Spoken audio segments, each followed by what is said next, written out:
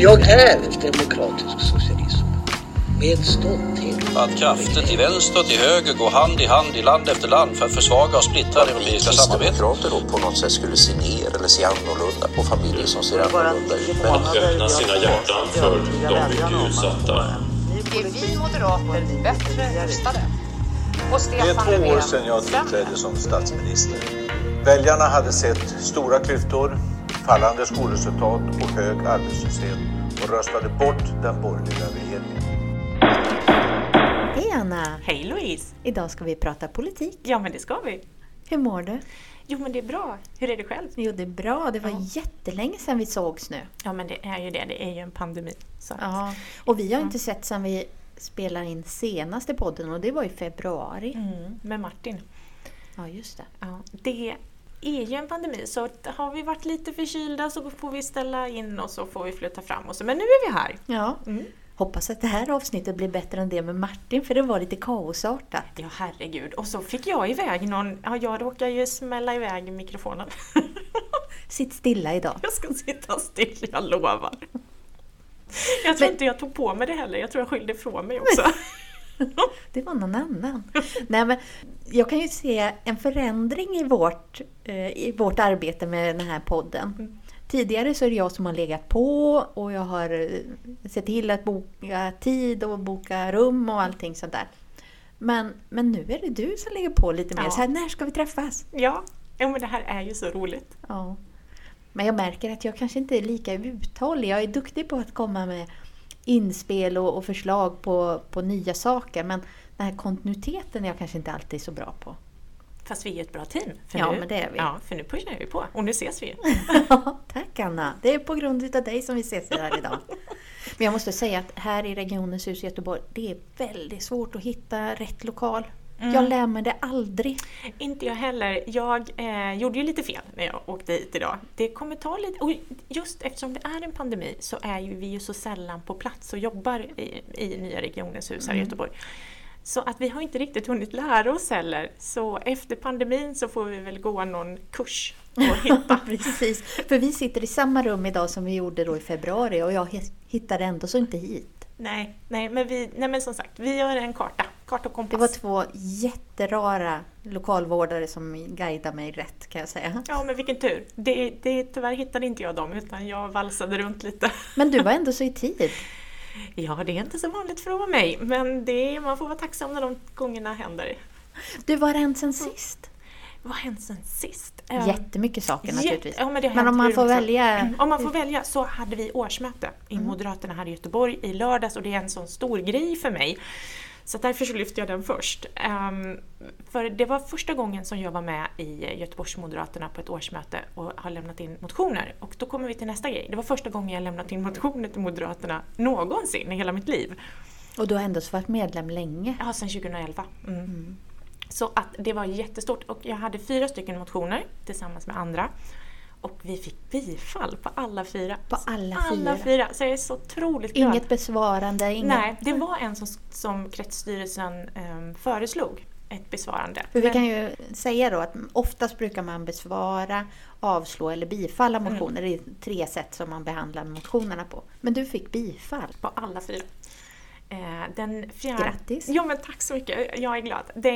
Den 4 som handlade om att utreda huruvida kriminalvården kan ta över grovt kriminella unga från socialtjänsten.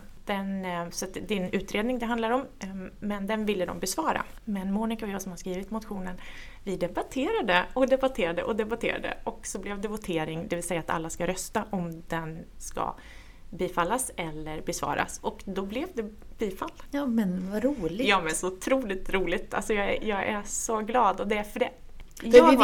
Vi vet ju då att motioner är ju medlemmens möjlighet att kunna påverka den politik som partiet sen ska driva.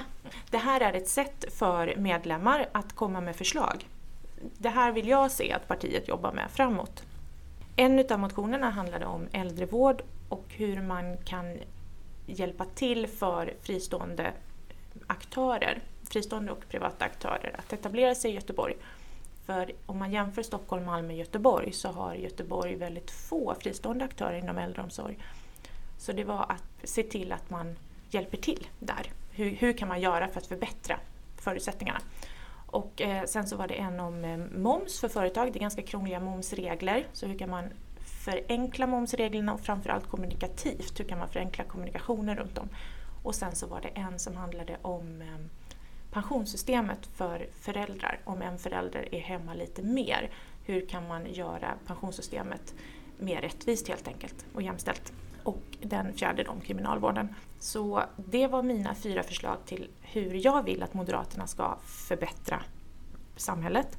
Och då var en om äldreomsorgen var riktad till Göteborg och de andra 3 kommer gå vidare till förbundet för att om de bifalls där så går de vidare till partistämman. Och förbundet är då? Västra Götaland. Ja. Så att det är våra 49 kommuner. Så det är precis som regionen kan man säga. Ja. Så att om då förbundet säger ja så skickas den till partistämman i höst. Ja. Så att det här är stort för mig. För vi hade ju också några årsmöten nu på distriktsnivå i helgen. Vi hanterar ju de motionerna där och sen kan man ju som enskild medlem och sådär skicka till våran partikongress som vi har i november. Det tror jag vi kan göra också. Jag är inte 100 på det här.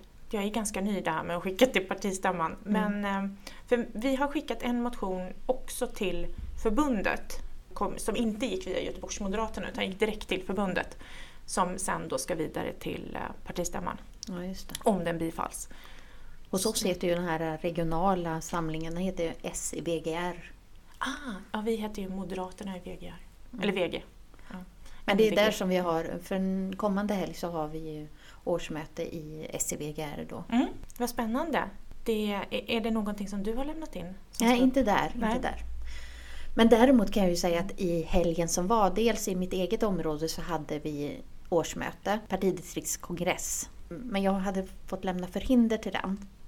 Och sen var jag istället tillfrågad att sitta ordförande på Göteborgsområdets socialdemokratiska distriktskongress. Wow! Jätteroligt! Ja. Tillsammans med en ung kille, en ung medlem som heter Jesper Eneroth. Som då är son till... Jag tänkte säga det, är son till Thomas? Jajamän. Ja. Men han är inte bara son till infrastrukturministern, han är också en otroligt kompetent och duktig kille. 26 år gammal och är en av de klokaste man vet nästan. Och han är vårat första namn när det gäller kyrkomötet. Vad kul! Ja, så han är, och det var han redan förra valet att han kandiderade högst upp i vårt område då till kyrkomötet. Jag står på 4:e plats tror jag.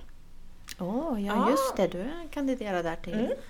För att i september har vi ju val då till kyrkan. Precis, så är det. Nej, jag står för borgerligt alternativ. Heter ju våran lista. Men jag satt ju, och jag var så nervös inför det här årskongressen där jag skulle sitta ordförande. Jag var något så fruktansvärt nervös. Och jag som person är inte alltid så ofta nervös.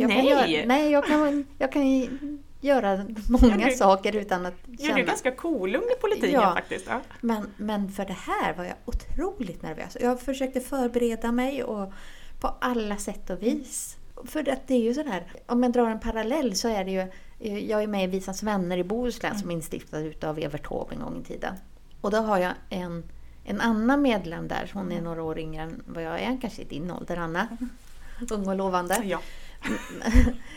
Men när hon ska framföra något nummer på våra möten så är hon också väldigt, väldigt nervös. För hon sa att jag är infödd i det här. Och för mig är det så otroligt betydelsefullt. Och jag tror att det är också därför som jag ville göra så bra ifrån mig som jag någonsin kan nu i lördags. Jag var nöjd efteråt. Vad skönt. Ja, jag var jättenöjd. Men just den här, jag blev lite ovan vid att jag var så otroligt nervös. Och det kan ju bara komma över en, eller hur? Jag fick ju yoga innan. Jag var jättenervös. Verkligen så här jättenervös innan och pirrig.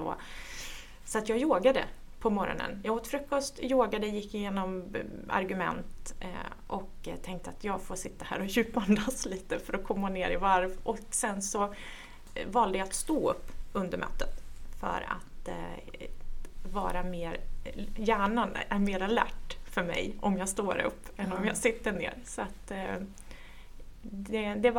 jag försökte förbereda mig så bra som möjligt för att lugna mig själv.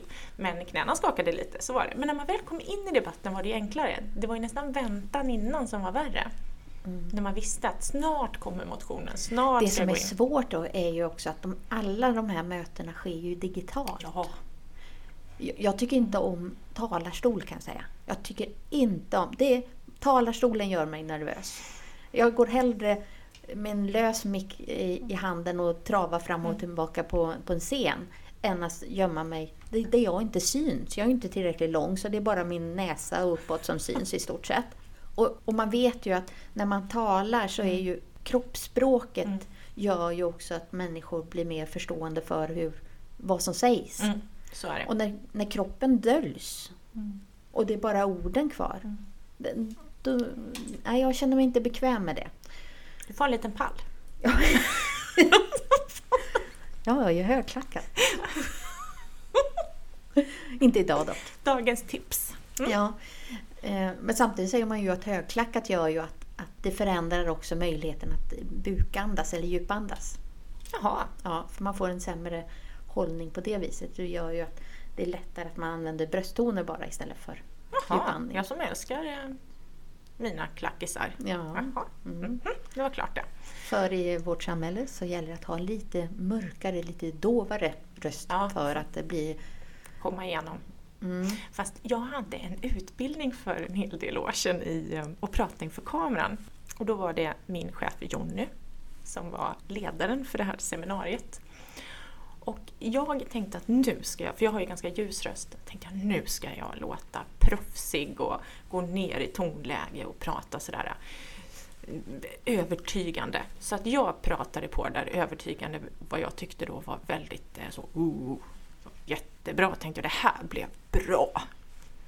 Och Jonny tittar på mig och så skakar han lite på huvudet och säger, du kanske ska låta lite mer som du själv, eller förresten, skit i hela det du gjorde och så låter du som du istället. Ja, men det är ju jätteviktigt. Det är jätteviktigt. Ja. Men det har ju lång tid varit så här, bilden av hur en man ska vara, bilden av hur en kvinna ska vara. Och nu vet vi ju, om vi kollar på, nu kommer förskolläraren in, om vi kollar på gamla barnsånger som Gullan Bornemark eller Alice Tegnér, de sångerna som skrevs, de går nästan inte att sjunga idag, vare sig för barn eller för vuxna. Och vi kvinnor har ju sänkt vårt tonläge oerhört mycket. Om man ser på gamla svartvita filmer som fantastiska, men det älskar jag. Man pratar här uppe liksom i, då håller rösten bättre. Så man måste ju alltid utgå från sig själv, och har man en ljusare stämma får man ju använda sig av den. Ja. Och jag vill verkligen betona att han menar det positivt, att det är inget fel på min röst som den är, utan jag ska använda den som den är. Så jag tog till mig det, tack Jon, och försöker vara mig själv. Men jag märker när jag blir stressad, som nu jag har lyssnat in på, för det går att se årsmötet i efterhand. Och jag märker att när jag blir stressad så går jag faktiskt ner lite. Och det var ju ändå bra, istället för att gå upp. Så att det blev jag jätteglad för. Och nu säger jag mycket märker jag också. Jag slutar med det igen. Ja, precis. Precis. Annars är det ett ord. Ja, jag vet, som vi får klippa bort, eller definitivt. Ja. Det kan bli många sådana under ett program.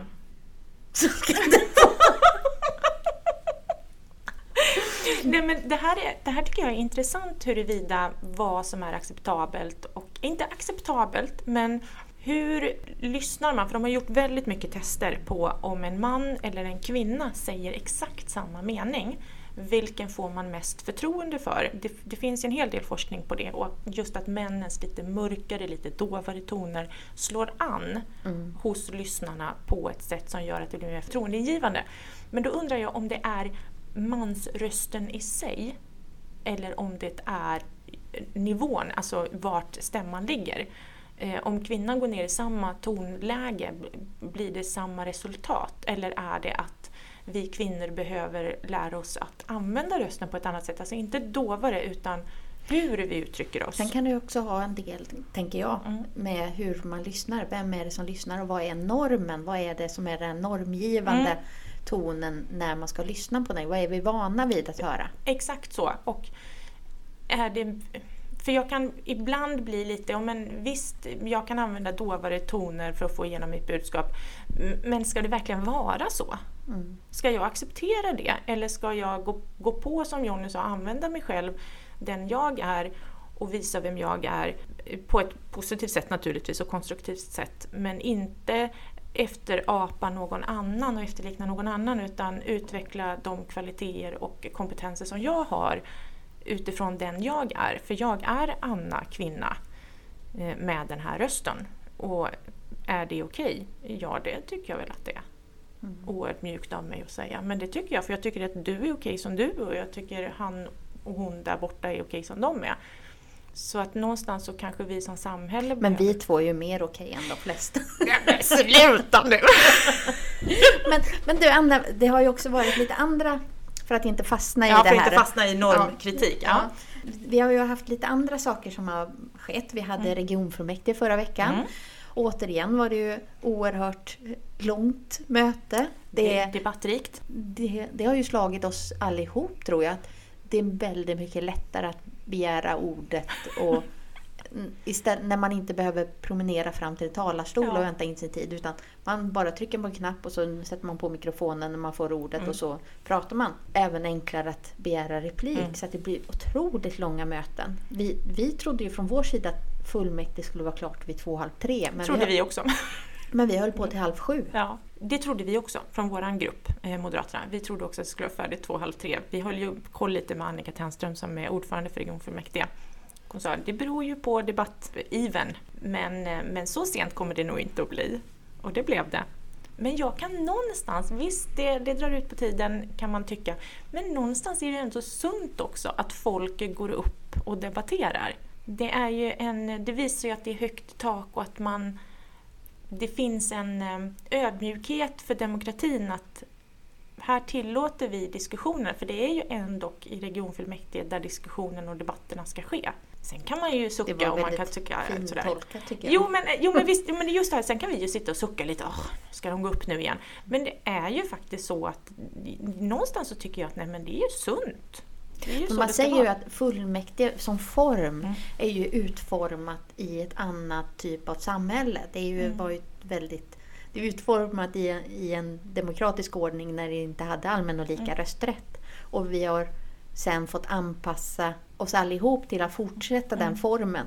Jag har ju hört olika jämförelser. Hade det varit mötesform som kvinnor hade fått forma, så hade det mer kanske varit runda bordssamtal, eller man fyller i varandras meningar, eller för hur man kommunicerar finns ju skillnader.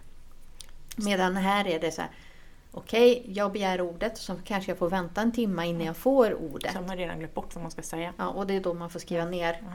Och så har diskussionen gått åt något helt annat håll, så det blir helt absurt när man ska gå tillbaka till... Ja. Men just det här att det underlättar kanske, man blir inte lika utsatt genom att bara trycka på att jag begär ordet på en dataskärm, än att behöva gå ända fram till en talarstol där hela fullmäktige på 149 personer plus lyssnare och annat tittar på en. Ja, men det tror jag.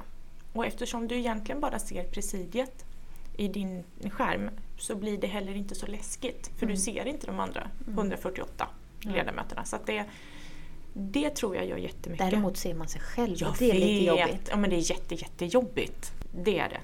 Jag håller med. Jag har ju som sagt tittat på den där YouTube-inspelningen också ifrån lördags. Och där har de gått in väldigt nära. Inte så nära som det var i lördags, utan de har liksom zoomat in. Så man ser typ näshår. Tänkte jag, där får det trimmas. Ha? Slutsatsen utav den. Vad skönt att vi har bara ljudinspelning idag då. Ja, fast den är trimmad. Den är trimmad. Tack för informationen. Jag sitter tvärs över bordet och jag kan inte... No. Tillbaka till mer seriösa ämnen. Vi hade också regionstyrelse i tisdags. Det hade vi. Och där hade vi socialdemokrater ett initiativärende. Det hade ni. Där vi ville föra över förra årets resultat, som var på 1,3 miljarder kronor eller något liknande. Jag kan ha fel på några siffror där. Väldigt mycket pengar. i det härandet. Ja, och vi vill överföra det till att stärka sjukhusens ekonomi under året. Och där är vi ju lite oense vad vi menade med hur vi tänker oss det. Det pågår en diskussion. Ja, och beslutet blev att vi gav regiondirektören i uppdrag att formulera hur det ska genomföras. Men vi ville stärka sjukhusens ekonomi. Vi ser ju redan att sjukhusen har ju gått med underskott under alla år. Och frågan är ju räcker pengarna eller behöver vi stärka upp deras ekonomier ganska rejält? Och där kände vi att i och med, dels så är ju skatteprognosen mycket bättre än vad den antogs vara. Men vi har fått väldigt, väldigt mycket statligt stöd under förra året. Och det är ju det som gjorde också att vi fick ett så stort överskott. Och det är väl då vi känner att vi vill ju gärna att man använder det till bästa sätt, och att det kommer sjukvården till del. Det initiativärendet gick ju igenom, för vi styr ju minoritet i regionen, så att ni tillsammans med V och SD fick ju igenom. Så att nu de röstade på precis, de röstade ju med er. Och regiondirektören ska ju undersöka och komma tillbaka 4 maj på nästa regionstyrelse med svar på den här, ett tjänstutlåtande eller svar på det. Så vi får se vad som händer. Vi är ju oense huruvida det är okej eller inte. Så du frågade ju innan vi startade igång. Jag kan ställa frågan nu. Att hur medvetna är ni egentligen över att ni styr i minoritet? Vi är fullt medvetna om det. För från vår sida så här, när tar ni kontakt med oss för att få gehör eller få stöd i era frågor? Eller när vi kommer fram med ett initiativ som vi gjorde nu. När tar ni då kontakt? För ni styr och vi är i opposition. Och det är ju ingen samlad opposition, utan oppositionspartierna är ju var för sig. Förutom att vi har valteknisk samverkan med Vänsterpartiet. Men när förs dialogen? Nu är ju inte jag politiker i regionen. Jag är ju politisk sekreterare. Så får vi komma ihåg i det här. Och jag sa innan vi startade podden att vi tar det lite försiktigt med den här frågan. För det pågår ju just nu samtal. Så att från alla håll och kanter. Så vi är fullt medvetna om jag sa ett riktigt politikersvar. Vi vet om att vi styr i minoritet. Det är vi fullt medvetna om. Och sen hur de diskussionerna förs. Jag vill faktiskt inte ta det just nu för att det är så känsligt. Det är en sån jättestor fråga som ni har lagt på bordet. Så nu får ni lyssnare höra hur det verkligen går till i verkliga politikerlivet. Jag väljer att vara tyst så länge som de här förhandlingarna pågår för att jag vill inte förstöra någonting. Men jag håller med om att vi behöver föra... Jag förstår frågan om vi förstår att vi styr i minoritet, och samtal är aldrig fel. Så jag tar med mig det, och det vet du om att jag gör. För jag tycker ju om samtal över alla partigränser och breda överenskommelser. Så att jag tycker att det är en berättigad fråga, en bra fråga, och du vet att jag tar med mig den. Och så får vi se vad som händer. Det är jättespännande, 4 maj. Det är då det blir skarpt läge.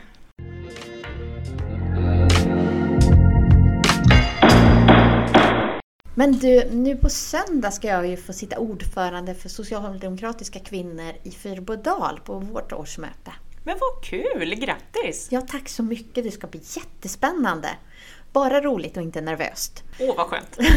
Men så frågar de om jag även ville prata och ha lite föredrag. Och jag tänkte att jag som regionpolitiker kan ju lyfta in till exempel kultur. Det brinner ju du och jag för. Ja, så att men då sa de, men vi är mer intresserade av att lyssna på hur du som sammankallande i jämställdhetsgruppen i Fyrbodal, som vi socialdemokrater har valt, vad har ni kommit fram till där? Och då tänkte jag kanske kan kombinera de två sakerna. Att jag både pratar om jämställdhet och kultur, som jämställd kultur. Så då tänkte jag att, för det så tycker jag att kulturdiskussionen, debatten har blivit väldigt underprioriterad under längre tid. Instämmer, ja. Så då kan man titta på vilka delar inom kulturen behöver vi titta lite extra på. Och då vet vi att vidgat deltagande har vi haft som mål sedan 1974. Alltså 74? Jag blir chockad.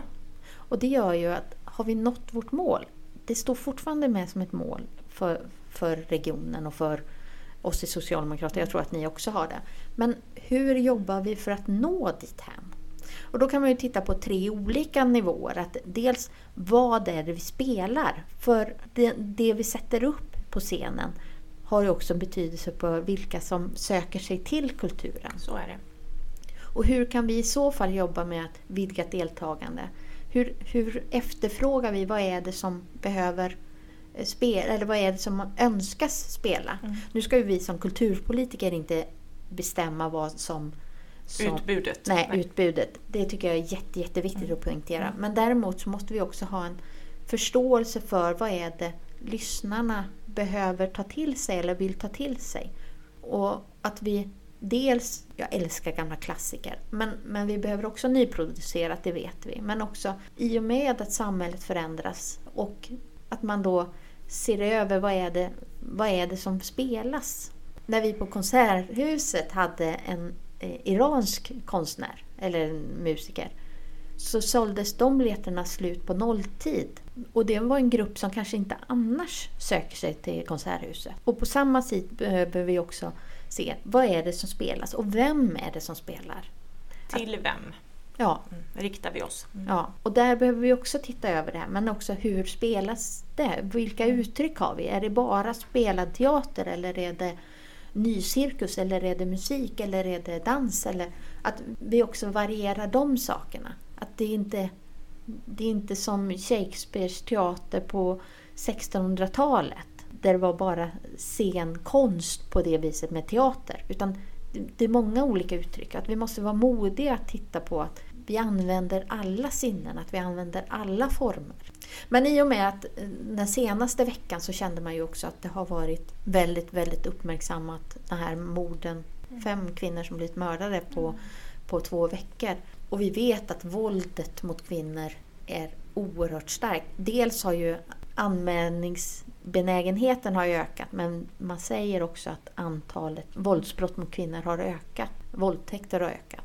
Och där gäller ju att jag kan inte hålla ett föredrag om jämställdhet utan att ta upp den frågan. Så där har jag ju försökt läsa in mig på för att ha någonting bra att säga. Och det som slår mig, det är ju att vi har ju alla ett väldigt stort ansvar när det gäller jämställdhetsfrågor. Och vi har alla ett jättestort ansvar, dels med civilkurage men också att vi alla sätter normer för vad som är acceptabelt. Så är det. Och Nina Rung som har jobbat, hon bestämde sig redan på gymnasiet vad hon ville jobba med och det är det hon jobbar med idag. Men de senaste 20 åren har hon jobbat som språkrör för det här våld mot kvinnor. Och det är ju inte förrän nu, den senaste tiden, som hon har verkligen blivit efterfrågad att prata om frågorna. För innan har det varit, men det är någon annan långt där borta som blir drabbad. Nu säger man att var 3:e kvinna i världen kommer någon gång drabbas av våld i nära relationer eller kränkningar på något sätt. Och jag tror att det är ännu mer vanligt än var 3:e kvinna. Om jag tittar i min egen omgivning så vet jag ju samtliga nästan har varit med om någon typ av övergrepp. Ja, det är så fruktansvärt. Och det är det här som är... Jag blir ändå tacksam att hon får komma till tals. Att det nu lyfts det upp från olika partier. Så lyfter man frågan och man pratar om den och man diskuterar den. Vad jag vill se att vi tar med oss i debatten, det är att man ser att det här gäller alla kvinnor oberoende bakgrund. För ibland så kan debatten hamna snett, tycker jag. Att det här gäller bara en viss typ av kvinnor eller bara några kvinnor. Men de här rättigheterna att inte bli slagen, den gäller alla kvinnor. Oberoende kultur, tradition, vart du bor i Sverige. Det spelar ingen roll. Ett slag är ett slag, oberoende. Och du ska alltid ha rätten med dig att ingen ska få ett slag. Och det vill jag ha med mig i den här debatten som jag ibland kan tycka tappas bort. Så nu lyfter jag det här. Att jag tycker att det är jätteviktigt. Att man får inte ha några som helst tveksamheter om men det där är ju det är kanske lite kultur eller det kanske är lite svårt att förstå. Så, nej, det är det fanta mig inte. Ett slag är ett slag. För vi kan ju också koppla det till andra typer av övergrepp, till exempel med Jag vet inte om du har sett de filmerna eller de breven som Bianca Kronlöf la ut på Instagram. Som är otroligt starka. Otroligt starka. Där hon säger, de är ju riktade främst mot Ismail. Ja, en komiker. Men också mot hur en hel yrkeskår accepterar det här. Ett samhälle accepterar det här. Och där kan man ju också bli lite fundersam på SVT:s agerande. Dels man ger honom stort utrymme. Där också 2 andra manliga komiker får ställa upp och säga sitt. Och en utav komikerna där säger under intervjun att ja, men allt går ju i perioder. Det var MeToo-perioden eller Greta Thunberg-perioden och nu kommer det här. Och det är väl det man är så rädd för. Att just nu orkar vi alla engagera oss. Nu vågar media engagera sig. Eller orkar engagera sig. Nu har ju media faktiskt fokuserat på 2 saker samtidigt. Både mäns övergrepp mot kvinnor. Men också mot det här Black Lives Matter. Så 2 saker samtidigt. Ja. Men vi behöver ju... Vilket är bra. Ja, och vi behöver kunna hålla flera bollar i luften samtidigt som vi som människor gör. Det finns så många delar som vi behöver bli medvetna om att det här är ett beteende som inte är okej. Så är det. Och jag kan ju känna själv som kvinna, nästa år blir jag 50 år. Och under min uppväxt så har jag ju färgats av ett bemötande, en norm som kanske yngre kvinnor idag inte accepterar. Och vi behöver ju sätta ljuset även på det. Att vi som kvinnor måste ju också förstå varandras reaktioner. Ja, och göra det på ett sunt och samlat sätt. Så att det inte går till överdrift där heller. Utan det är viktigt att man håller sig till vad är sanning. För att annars så underminerar man där det faktiskt sker övergrepp och kränkningar. Så att det skulle jag vilja ha också som ett medskick i samhället i stort. Att försök att hålla er till sanning och försök att lyfta och stärka de kvinnorna som faktiskt behöver det. Och även män, för det här är ju någonting som även händer män. Så att någonstans ha kanske ett mänskligt perspektiv och inte alltid dela upp det i kön. För det är så lätt att det blir en könsfråga av precis allting. Nu är ju det kvinnors våld i hemmet naturligtvis, men män blir också utsatta. Att vi inte tappar bort människan i det hela. För det är så lätt att alltid ta det via kön. Och det är många delar i det. Vi kan inte bara titta på vad är det för straffsatser vi vill ge. Det är inte bara... Även om det är en viktig del. Ja, absolut. Men det är inte bara, det är ju väldigt lätt. Det är så här, äntligen så har jag en så här punchline. Elektronisk fotboja, då löser vi alltihop. Ja, men det är ganska mycket som hänt innan som vi måste titta på. Och där handlar det om en värdeförändring. Det måste bli en förändring. Det förebyggande arbetet. Och där kommer kulturen in naturligtvis. Men också att du och jag som medmänniskor. Att vi har, som Nina Rung lyfter den här huskurage. Exakt så. Att vi som grannar måste trycka på. Precis, och redan på MVC också när gravida kvinnor kommer in. Att man redan där... Och där har ju regionen ändå så gjort ett stort arbete när man frågar om våld på rutin. Att man har med det. Okej, i det här samtalet på BVC. Att man då har ett samtal bara med kvinnan och frågar hur man har det på hemmaplan. Eller på andra vårdcentraler. Vilken spännande lördag! Ja. Var det lördag du skulle? Nej, det var på söndag. Ja, för det är lördag har jag öppna moderater. Så och på lördag har jag SEVGR då. Oj, så du har politik hela helgen? Ja, livet är fulländat. Ja, men det är ju det. Jag hade politik förra helgen hela. Nu bara endast lördag.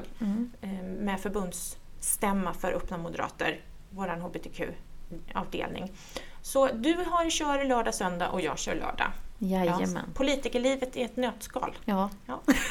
Men fram tills vi ses nästa gång, Anna. Jag blir så glad att se dig idag. Ja, detsamma. Men jag hoppas att du har det riktigt bra. Och vi ses ju på de olika digitala mötena. Det gör vi. Jag har aldrig haft så många möten som jag har under det här pandemiåret. Nej, jag vet. Man trycker ju in så mycket som man har i möten från morgon till kväll. Så den här luften när man ska hinna läsa handlingar och reflektera. Nyheter, den finns inte.